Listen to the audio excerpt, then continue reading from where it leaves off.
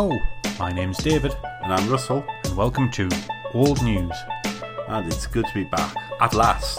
Hooray! After a very, very long wait. Long wait. I think we've probably said that at the beginning of every episode for a long time. I guess we should stop beating ourselves up. We have had a good long break, so I think we should consider this the start of Season 2 of the Old News podcast. Life has a habit of getting in the way. I hope you haven't missed us too much. It's good to have everybody back on board. Old News. We received a very kind email from a listener. Yes, we did. Didn't we? Audience participation. Hooray! Feedback. We got an email from Perry in America. Just said kind of how much he enjoys it. He's been listening since we did our little promo on The Scathing Atheist. Oh, yes, yeah. He particularly liked the one about Hurricane Katrina because he grew up on the East Coast, has sort of experienced hurricanes and so on. Yeah. He did ask me about the beer of indeterminate strength. Oh, right, yeah. Yeah. Because I alarmingly have a bottle that comes from the box that says unknown. However, it's perfectly tasty. But. Yeah, I have a blue top, so it was Belgian triple. There you go. So yeah, the whole thing with the beer of indeterminate strength is that a couple of years ago I had a friend who lived with me, a sort of housemate. He paid me Lodger. Lodger, that's the right word. Yeah. And to try and save money, he suggested we do a bit of homebrew. The only thing is he got into it a lot more than I did. And not being a massive drinker, I wasn't saving money at all on this deal. So we ended up making gallons and gallons and gallons and gallons of beer, which is still sitting in my house. He's moved out. And stocks are gradually dwindling. It's gradually dwindling. But Perry asked whether it was made with like kits or grain or whatever. It was kits. It was extracts. Yeah. Tins of gloop, as I like to call them. But they all worked. We didn't really have one that we had to throw out. There was a few that were just on the edge of drinkable. Yeah. Didn't you try a cider that was quite unpleasant? Yeah, well, we tried a few ciders. Yeah. We made a cider out of an actual kit. That was alright. A little bit tasteless. Mm-hmm. But it was alright. We did cider made out of just apple juice from a box. Right, okay. Carton of apple juice. Yeah, that didn't really work. No. We did something called toffee apple cider, which had lots of golden syrup in. Oh, yeah. That did work. That's rather nice. But and for our international listeners, golden syrup is a little bit like inverted syrup, which you might have heard of. But it's like a light-coloured molasses. But anyway, go on. Yeah, and I suppose we should say cider in Britain is always alcoholic. Yes. Yeah, if it's not alcoholic, it's apple juice. Yeah. Yeah, we made some ciders out of silly fruit. What was the one that was really a disaster? All of them, really. There was the pineapple one. Pineapple cider for some reason turns savoury. Yeah, I tried that. It was very odd drinking a savoury drink. Yeah, not great. Yeah. Prune, right. Which looked like petrol. No, it did actually. No, it looked. It looked like raw oil, crude oil. Right? Was it drinkable? Of the stupid ciders, it was the most drinkable. Right. But that doesn't really say that was a low bar to jump over. Yeah, it did all get poured down the sink. So we did pineapple. Oh, we did orange cider. Right. That was vile as well. Ooh. That was just so acidic. Yeah, but you can recommend the kits. Cause... Yeah. Well, they all have that sort of homebrew tang. Right. Which you just can't get rid of. It's something that comes with the canning process. Right, You can't get away from it. I think we minimised it on most of the beers. Yeah, it's pretty good. Old News. I can't resist doing a little section of old news back in the news. So going right the way back to episode 1, we talked about North Korea and the bomb. And of course, as of today, is the start of the summit between Donald Trump and Kim Jong-un, which is unprecedented. Mm-hmm. Well, surely it's very precedented because there's two presidents there. Anyway, yeah, I think My personal politics aside, I'm not a great fan of Trump, as I can imagine most of the listeners would discern. Yet, good luck to him. Maybe that's what this needs. Maybe it's a bold move to move the show. Who knows? Maybe Kim Jong-un's on the point of trying to bring changes. I just have this... The conventional wisdom is that we're rewarding somebody for bad behaviour, developing nuclear weapons, letting them go, making big bangs, and then screaming at the top of their voice and firing missiles over the top of Japan, right? That's just, by any stretch, it's bad behaviour. And what's stopping them from reneging on an agreement in 6 months' time? I just have this terrible feeling that the success will be proclaimed a great success, the biggest success, the best success, right? Yeah. In manner of Trump. Then in 6 months' time, the wheels would have fallen off and nothing would have really changed. No. I would just wonder if Kim Jong-un, having been brought up in the West, he went to school in Switzerland, didn't he? Yeah. You just wonder if he knows about the outside world a little bit better and maybe wants change, wants improvements. But as far as I can see, the moment he starts to bring change, he'll destabilise his own regime, because either the hardliners will want him out or the people will demand more. Yeah, because they'll start to understand the differences between the economic development in the north and the south. They'll start to see what that means. Yeah. Well, even them in China across the border, they're quite successful areas north of the Korean border. Maybe this is a good thing. I'm just sort of cautious that the West might, or Trump himself, will end up with egg on his face. Old news!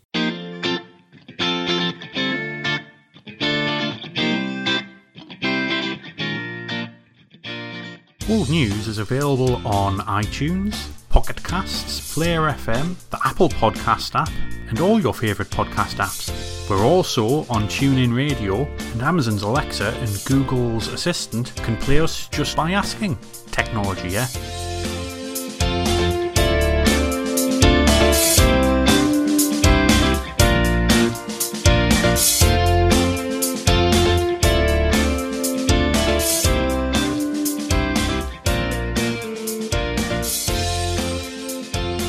Going to talk about tonight's topic, which is the North East England devolution referendum of 2004. How dry does that sound? It does sound dry, right? Yes, everybody, it's yet another referendum talk from Britain. Hey, yeah, but well, I want to start it with a little bit about why this particular topic. Because we have made jokes about ourselves being parochial at times, talking about North East England issues. But I think this little topic was quite unsexy at the time, has largely been forgotten, right? So that fills our remit as the Old News podcast, okay? But also, it just encompasses a load of abstract debates, which are important to my personal politics, and I think generally, on the whole, around the world, about government and how government works and whatever. And I think someone needs to talk about North East England occasionally, because nobody does. Yeah. You get it on Tyne-Tees television and Look North on the BBC. Yeah. That's just like the local news. Man loses hat. Yeah. Spokesperson for such and such Chamber of Commerce said. Yeah. But local media is important. The regions do get kind of forgotten about them. They're not sexy and we don't talk about them enough, I think. We're not proud of them enough. I think if you ask people, are you proud to be from the Northeast, they'll instinctively say, yes, of course they are. But you have to go ask. Yeah. It's hard for people to kind of express that. There's no flag we can get behind, which I think is interesting, right? So that's perhaps something we'll talk about. It's old news!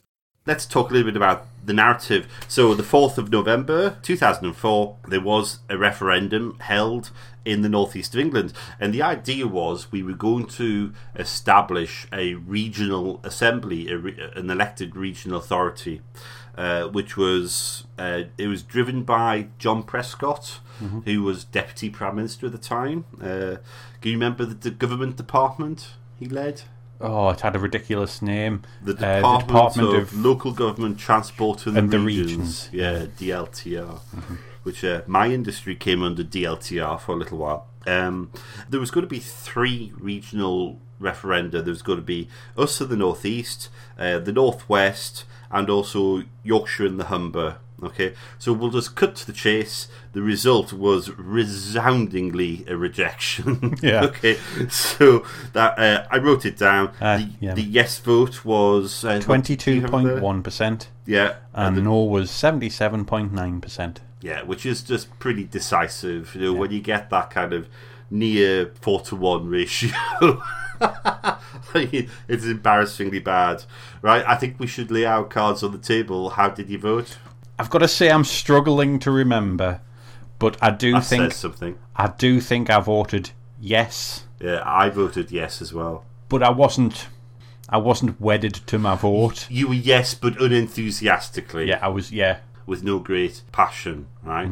Whereas I voted yes quite passionately because I thought this is a terrible proposal, but it's a toe in the door for something better. Is that independence for Northumbria?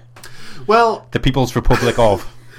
After the failure of this referendum, I did suggest unilateral declaration of independence, and we could install the Duke of Northumberland as the king. Right. And a friend of mine at the time suggested that he would go along with this plan so long as he was appointed the Lord Protector. And I said, well, that's fine, so long as I get the Transport Minister gig, I don't mind. So not so much a People's Democratic Republic, then? No. More of the Royal and Ancient Kingdom of Northumbria. Yeah, which would be fine, because then we could lay claim to a load of stuff all the way up to Edinburgh. Yeah. And, a very small piece of Cornwall.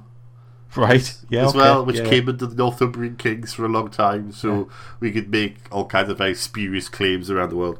But no, that obviously wasn't to be. Just to tell the tale about the background, what was going on politically at the time.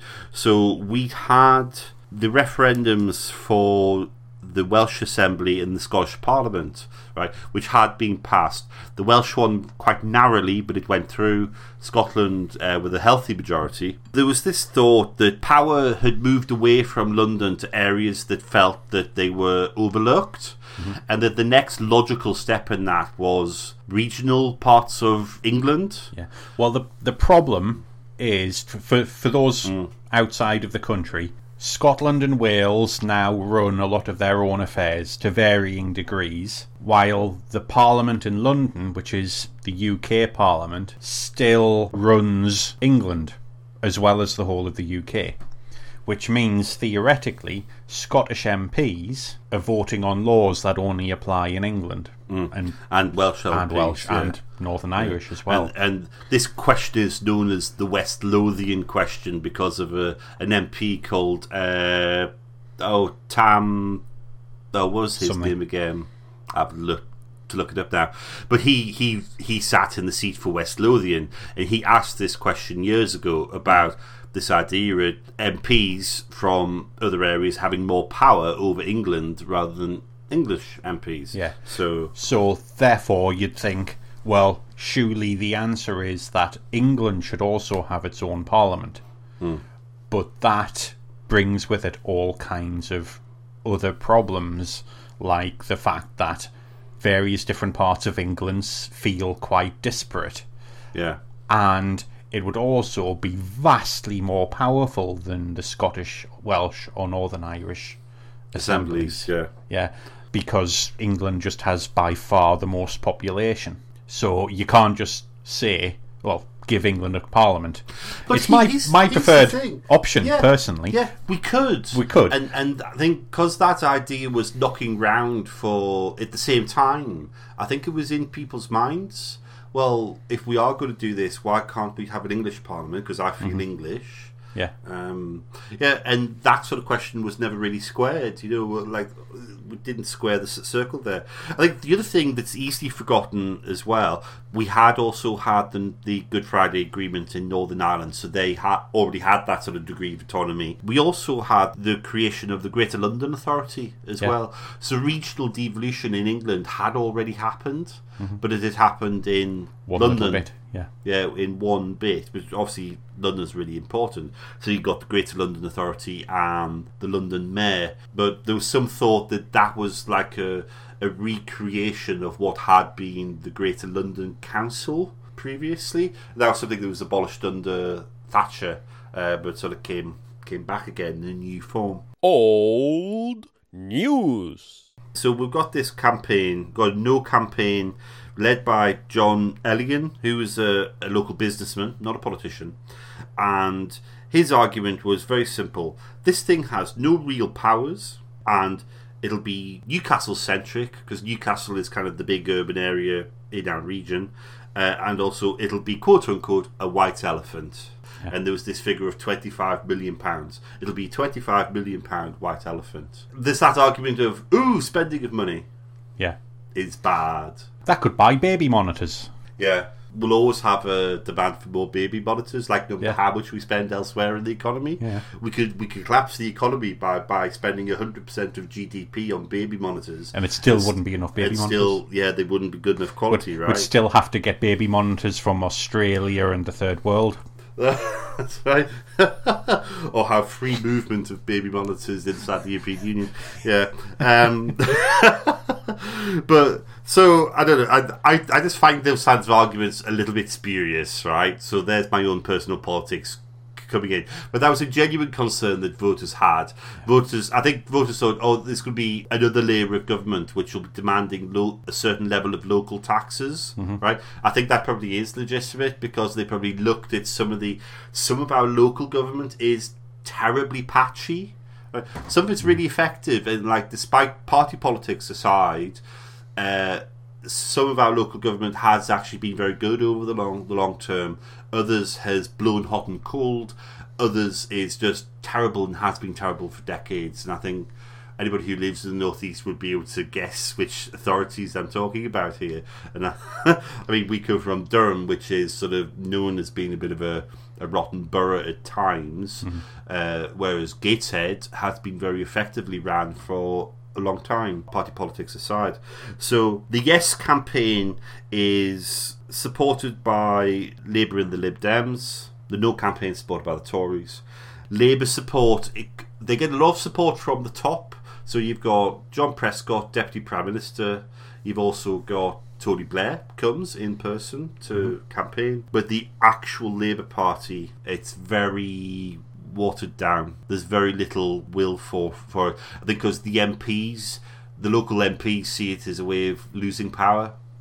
There'll be another authority that's going to take power away from me, which just seems daft, because you end with a Northumberland North question, don't you? Rather than it means they would be voting on powers like in the Midlands or whatever. But anyway, so you've got that, but the Lib Dems are only like influential in certain pockets at that point, but they don't have a strong voice. And then you've got sort of like other people who joined the campaign. I think there was a few of the Chambers of Commerce and one or two other people who were cautiously in favour. Like some of the transport groups as well were cautiously in favour. But these were all very small voices. The campaign didn't set anybody on fire. No. And you got this enormous rejection because people went, no, right? Yeah. I was just thinking, do you think there's something about it being top down rather than bottom up? Because this is the sort of thing that takes off in places when it comes from the people. Yeah. If the campaign for it had started at the bottom. Because there's two things about this, right? The Scottish Constitutional Convention had been sitting for a long time, right? It had started off as a grassroots campaign before it got adopted as like a policy by the Labour Party and under John Smith and all that. It had broad-based political support. A lot of the political parties were part of that, civil groups and so on. The case for a Scottish Parliament was built up over years, over decades, which is why you've got this, as you say, with here it's a top-down thing. It had been like, there'd been calls for it for a little while, but it was a minority thing.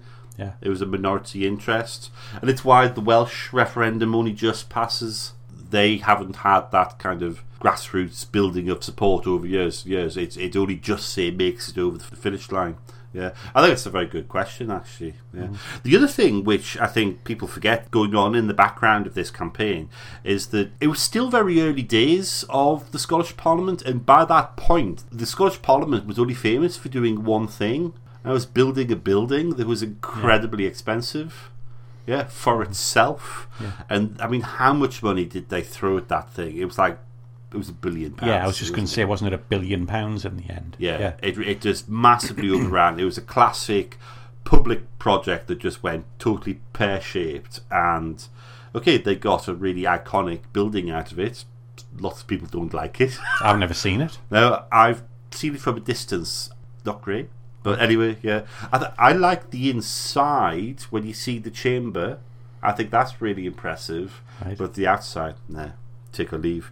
But that had cost £1 billion of public money. Mm-hmm. So it was very easy for the No campaign to point the finger up north and just say, well... £1 billion. Do you want to spend £1 billion on a new build in Newcastle? Yeah, we're going to spend £1 billion and it's ridiculous. Yeah. And in some ways that held water at the time. Yeah. Whereas now, right, I think people generally have a sense things are done differently in Scotland. Yes, better NHS, pre-university. Yeah. Whether any of those policies we agree with or work or whatever, it doesn't really matter. We do know that things are done differently. Yeah. And I think people hadn't sort of grasped that could be the case. But I think that sort of neatly comes into the powers they were expecting to grant this thing. Okay? Mm-hmm. Right. So I just jotted them down, right? And I think what was really interesting, out of 8 powers that I could find listed, 4 of them start with the word promotion of. Yeah. So That's not a power then. Not actually development of policy and doing things, but we're just going to promote. Mm-hmm. So we're going to promote economic development. We already had government development corporations for economic policy. So, like, why not quangos? Why not just have a series of quangos to do these jobs? Yeah. Mm-hmm. Promotion of health, safety, and security. I'm sure we're all in favour of that. Health, safety, and security. That sounds like a good idea. Yeah. Promotion of individual participation in society. Yeah, okay. This just seems like broadly good ideas. Yeah. But who cares? You know what I mean? Yeah. Oh, then there was improvement of availability of, was the next 4. So you had improvement of the availability of housing. Interesting. So maybe he's building council houses? Or some sort of planning? Or variations thereof. Yeah, planning perhaps.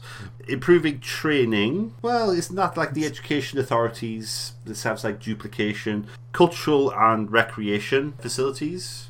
Yeah, building parks. Yeah, but we have a tourist quango, don't we? Yeah, tourists visit England and all that. And to protect the environment, and we already have an environment agency. You could argue that those national bodies, that they would take control of like our local aspects, but you just wonder, like, no wonder this didn't set anybody on fire, because it just sounds like this is an elected advertising agency. Did you pick up the last power in the list? Oh, the additional duties the Secretary of State thought appropriate. Yeah, I like that one particularly. Yeah, it's like anything else that I happen to fancy giving you at some point. Anything else which we wish to dump. Yeah. Some sort of statutory duties that Westminster can't be bothered with, we're going to dump on you, right? Yeah. Well, some of those are important. But actually, my thinking was, because I'm in favour of like taking power from the centre, it was the toe in the door. That gave us the chance to say, can we control this? Yeah. Can we control that? What is disappointing is that transport isn't in it. Yeah, and it's one of the key things. Yeah, that would be the biggest thing people would be interested in. Yeah, for sure.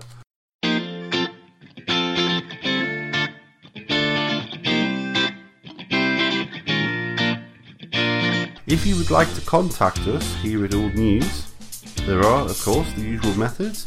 You can find us on the old-fashioned interwebs at oldnews.podbean.com. You can email us on oldnewspod@gmail.com. We are available on Facebook, just search for Old News Podcast, and we're also available on Twitter @oldnewspod. And If you can find us on YouTube, then well done.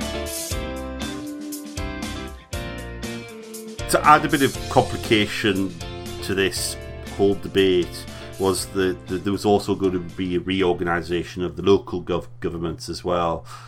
Where we live, we had 2 tiers. We had like a district and a county. So now we were going to have a regional as well, and we were offered the choice. We were going to eliminate one of those layers, and we were offered a whole load of technical choices that I won't bore the listeners with, but essentially all of those were kind of unpopular. People actually quite liked the status quo, because they were familiar with it. We were both saying when we were looking into this, we voted for different options. Yeah, I voted option B, you voted option A. And I voted for option A. But if there had been an option C of keep the status quo, we both would have voted for that. Yeah. And we would have been therefore happy to have a third tier of government on top of us, right? Yeah. Here's a thing. That's again, it hasn't just popped into my head. I think I was thinking it yesterday. You're in favour of taking power away from the centre, but what was kind of being offered here was take power away from one centre but move power up from one layer of localness to make it more of a centre. Yeah, you're right. And that is a contradiction, for sure. Which is where the whole thing about it being Newcastle-centric becomes a problem. Yeah. The fact that people were quite happy with the existing structures leads into kind of my next bit, and it was about sort of, was this always doomed to fail? And I think it was. The example I've got is the old Tyne and Wear. So back in the 60s there was a big reorganisation, and they created what was called the Metropolitan Counties. Okay, so this was a totally new creation, and it was all of the urban bits in the northeast, Newcastle, Sunderland, formed North Tyneside, formed Tyne and Wear. Okay, and that was a big success in lots of ways. It was quite popular in lots of ways. Okay, and one of the big things it was really good at was transport. Yeah, because for the first time there was a joined up authority that kind of covered all of the kind of urbanised area. Right. Excellent. Exactly what we needed. In an ideal world, the regional authority would have been the same thing, that whole urban area plus all the rural bits. The rural and the suburban bits that we come from that surround it, and that would make sense to have like a regional transport authority, and but memories of Tyne and Wear are very long. Okay, they were abolished because political reasons, because they were Labour dominated and the Thatcher government wouldn't have that. But I think secondly, Sunderland always felt it was Newcastle centric and felt they got the long end of the stick. Which in many ways they did. The short end of the stick. Which they did. Yeah. And I think memories of that are very, very long in Sunderland. And they still remember it, even though Tyne and Wear was abolished in, the late 80s, early 90s? Yeah. And if that's how Sunderland people think, imagine what someone in Middlesbrough would think. Yeah, who's like the third urban area further to the south. Yeah. Quite a lot further to the south. Yeah. And considered a bit of a backwater, and people are a little bit patronising towards Middlesbrough. Yeah. So for whatever for good reason. Well, oh dear, there'll be letters. But yeah, you're right. Like, people will get upset about that, and you can see why Middlesbrough just wasn't keen. Places like Darlington had been running their own affairs for a long time, and they saw no reason to, because they had like a separate arrangement. So I think that was doomed to fail because people kind of just remembered what had happened in the 60s and the 70s into the 80s under that system. Right? The other reason why it's doomed to fail is that I think it's an identity thing, and the way I've always framed this is the ITV versus BBC debate. Right. Because you've got two regional television areas. One is the BBC, and that's the Northeast and Cumbria.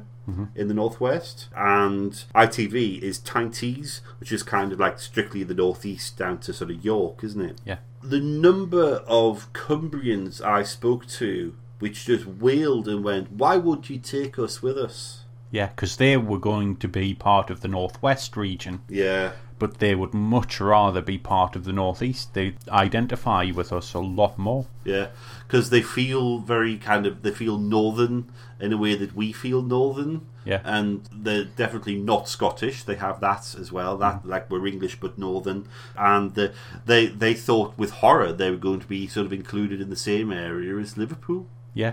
Yeah. And who's going to be dominant there? Yeah. Yeah, and given that like Cumbria is one of the poorest counties in England, I mean in the UK, actually, I think, it's not as poor as Cornwall, but it is bad, and so you can see why they would be really worried about being dominated with a city with a very strong identity and they'd be totally swamped, whereas they felt they would have a better shout alongside places like County Durham that are rural and suburban, and Northumberland that are rural and suburban. Yeah, that northeast versus northern, or northwest versus northern debate was never settled. Yeah, and I think it's interesting how the identity debate in the northeast.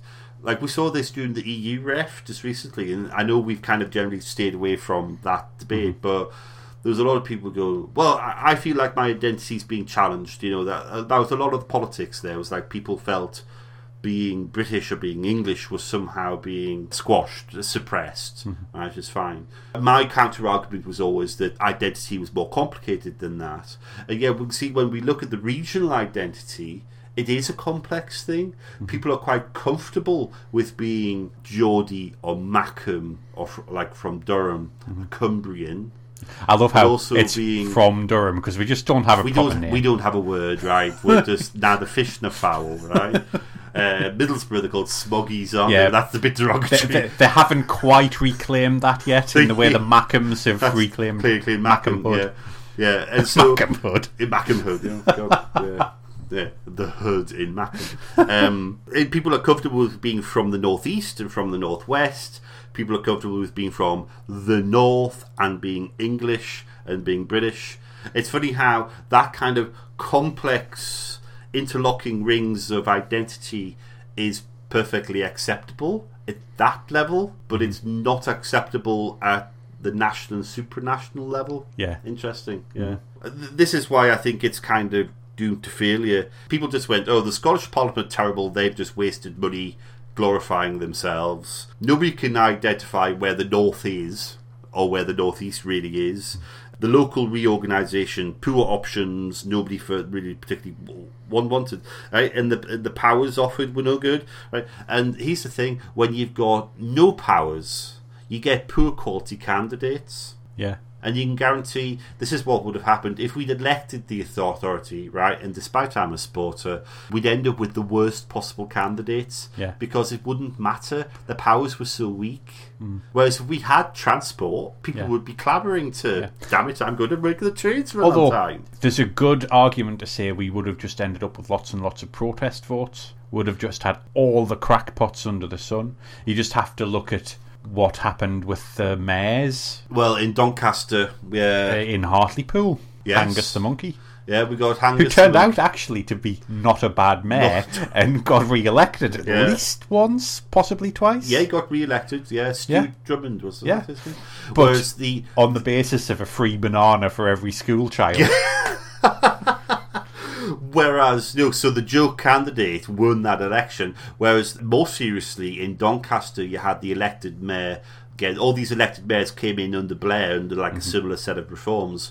Was the English Democrats, who were like a far right, slightly unpleasant party, but the only party dedicated to having an English Parliament. Interestingly, right? Yeah. I've always wondered. Because they would have elected the Assembly under a system of proportional representation. It was going to be the same as the Scottish or Welsh Assemblies, the same system, right? And so the North East very heavily dominated by Labour with a few pockets of opposition here and there. It would have been interesting. We would have permanently had an authority where we had big opposition presences.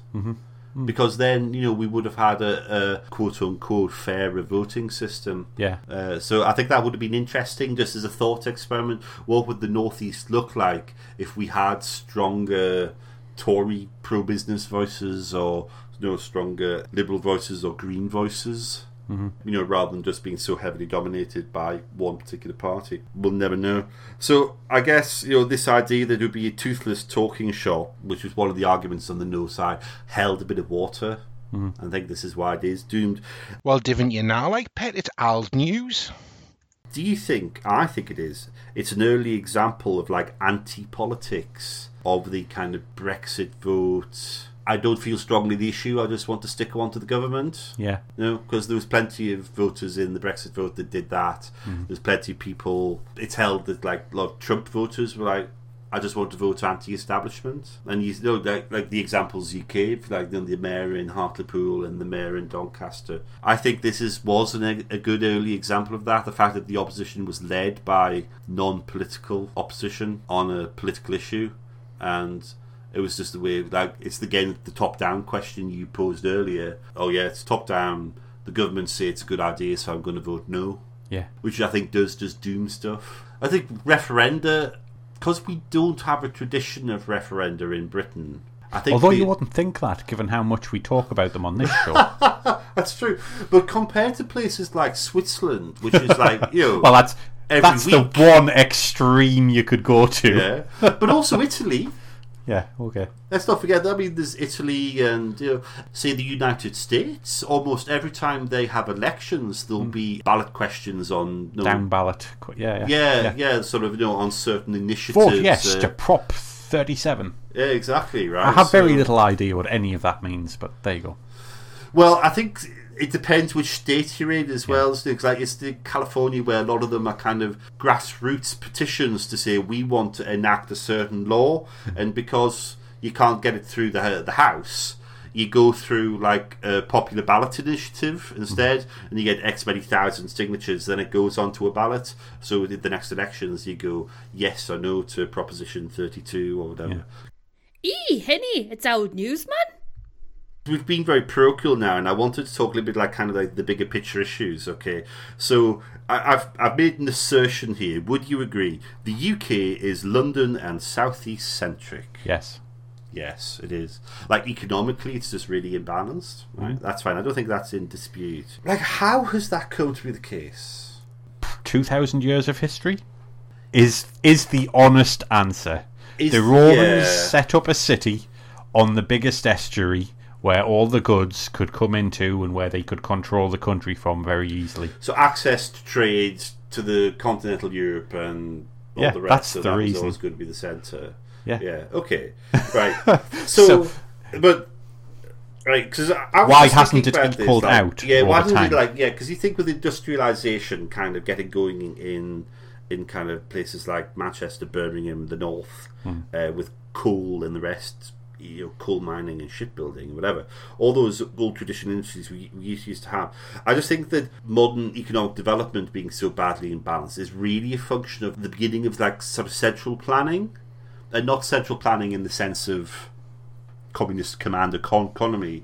But I think my opinion is it starts in the First World War. The wartime economies. Government for the first time really kind of just controlled almost every aspect of the economy. Right.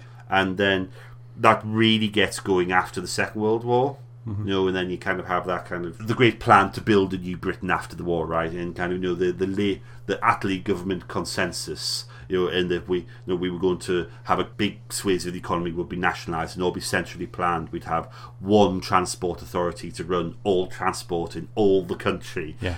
Which none of it lasted for that long, to be honest. That idea that Westminster was so all powerful was quite new, right? And the good example, which I come back to in this, is if you look in pre-First World War Glasgow, if you're a city alderman in Glasgow, you have a say in not only the administrative affairs of Glasgow, the running of the buses and the trams, the running of the water authority, the gas, the electricity, everything that moves, and the business rates and the taxation and whatever.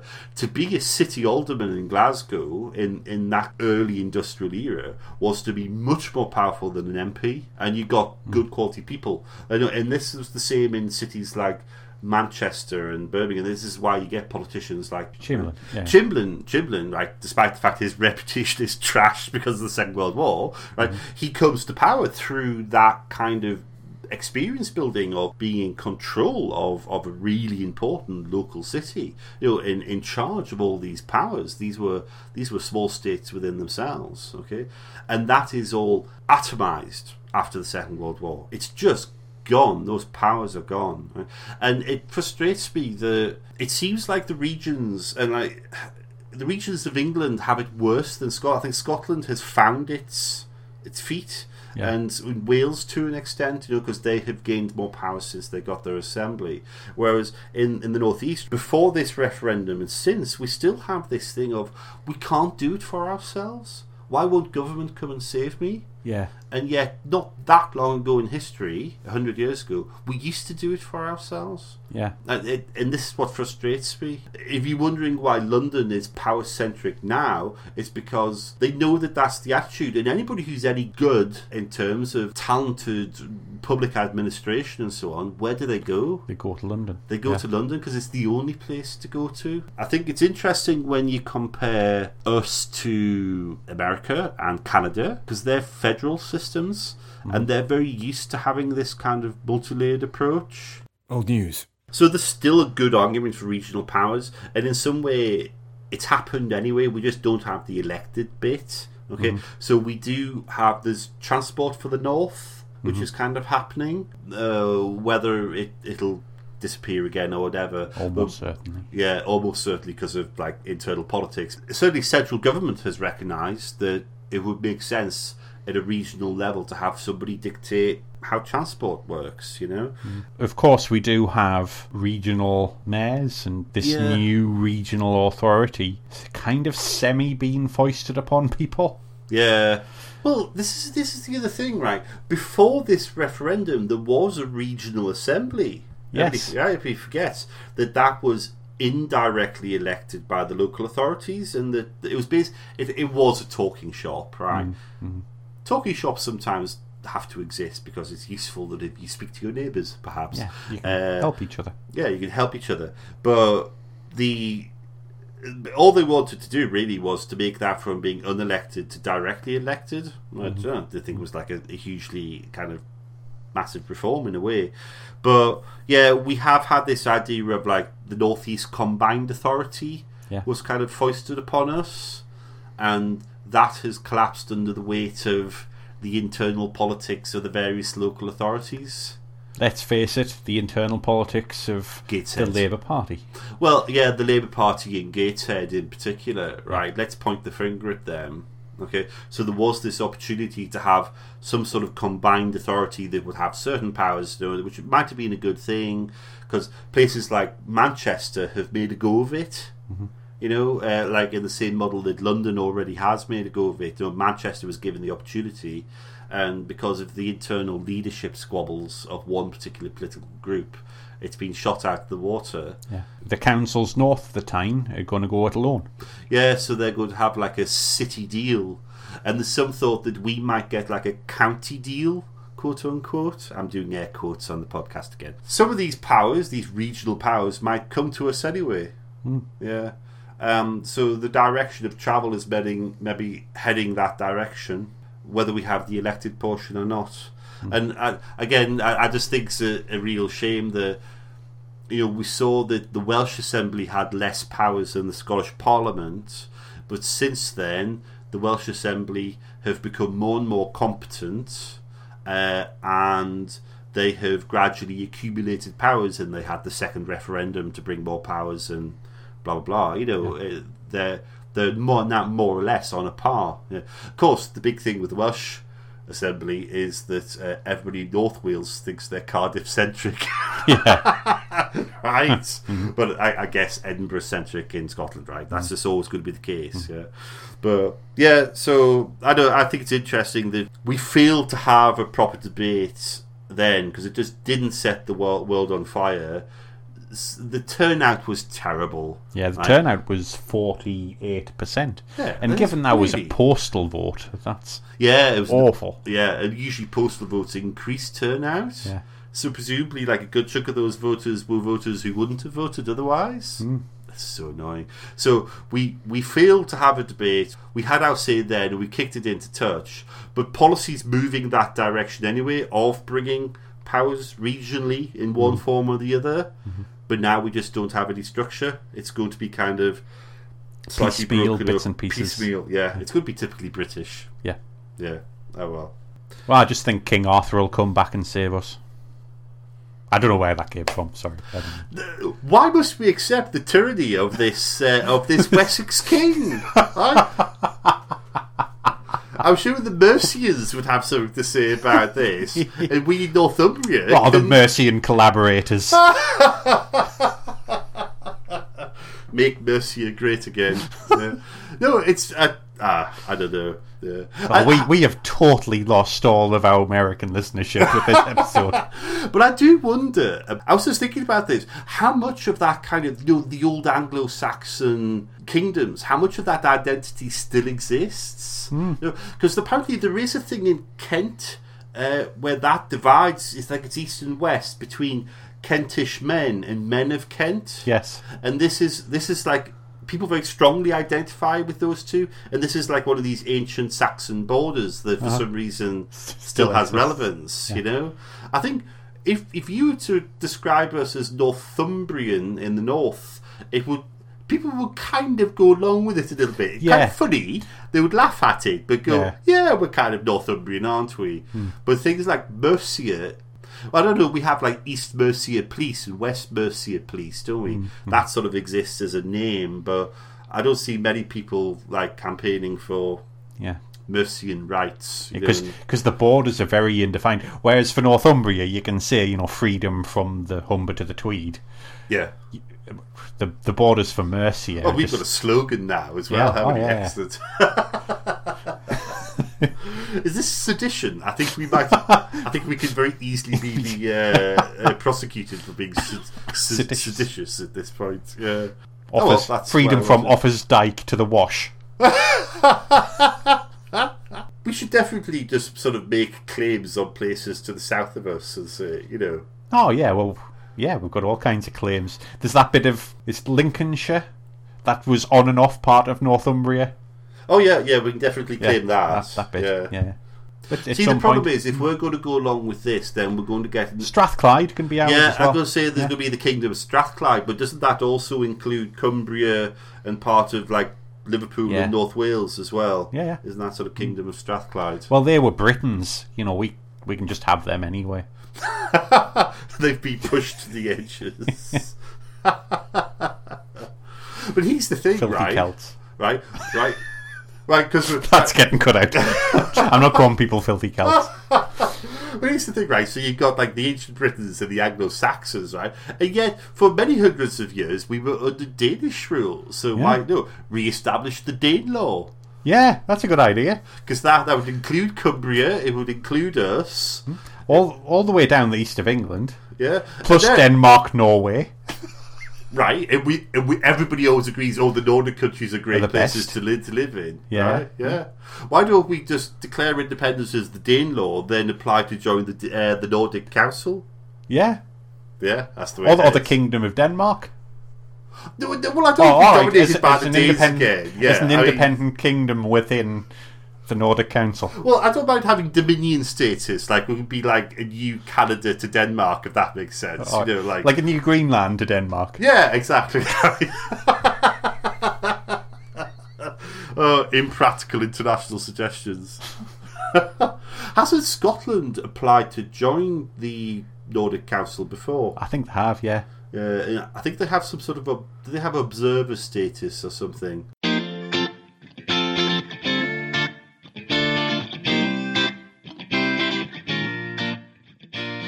As usual, would like to thank Peter Kitson, Haley, Stephen and Etienne for the use of their voices, and bensound.com for the use of the royalty-free music.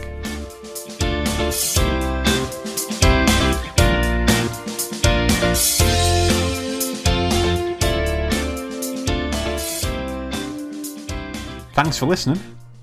Goodbye. Goodbye.